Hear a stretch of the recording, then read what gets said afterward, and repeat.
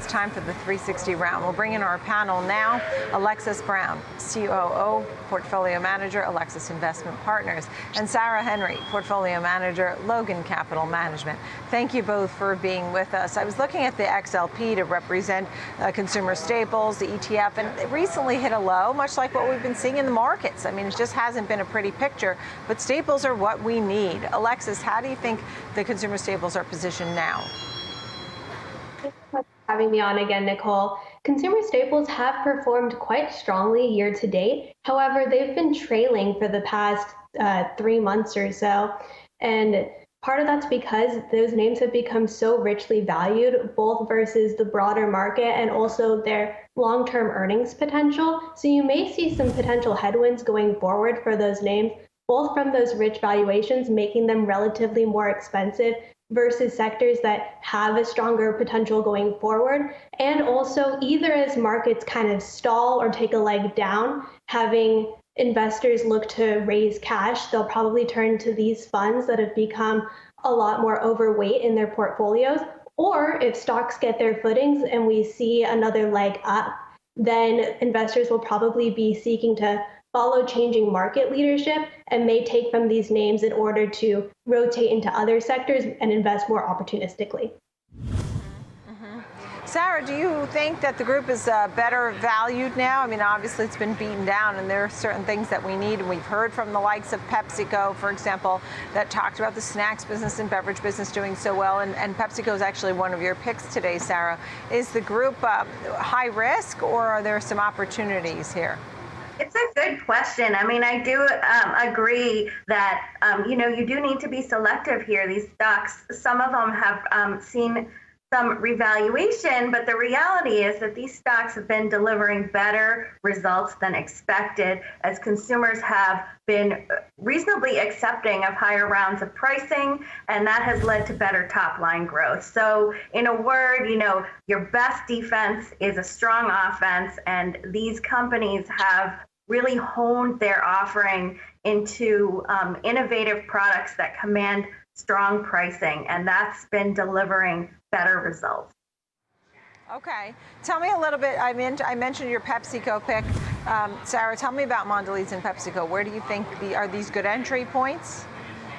Yes, so in terms of Pepsi, clearly we saw some exceptionally strong top line growth out of this company, but Pepsi really stands at the intersection of what makes a really attractive, strong asset and a staple stock: high frequency, high turnover, very low incursion to private label competitiveness, and that has led to consecutive quarters of double-digit top-line growth, which is incredibly scarce in this environment that's kind of leveling off. So, this stock provides a good yield, and it also has a long, long history of increasing the dividend. So we continue to see a long strategic unfolding for that company. And then Mondelez as well, which is still yet to report, is, also in this environment of snacking. And snacking is a really privileged category. It's growing at faster than the rate of food, so you really can't lump all of these in together. And they have emerging markets exposure in these rapidly industrializing markets where people are going back to work after COVID. So there are a lot of, similarities between these names and opportunities as well. Right, understood. So tell me, Alexis, you have names that you like as well, such as Home Depot and Ulta Beauty. Alexis, tell me about some of those names and why this may be a good time to get in. How would you go about doing that?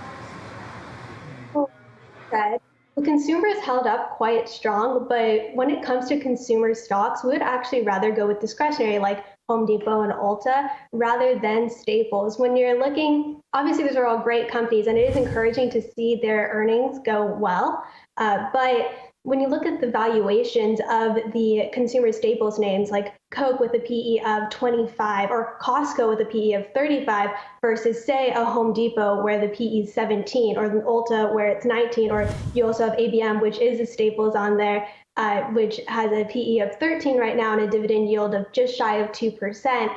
We just see those as looking forward whether it be because growth is being discounted or defensive names are being just sold at a premium, just have a higher potential from here. Right, and you also mentioned that, Alexis, that you liked some ETFs too, right?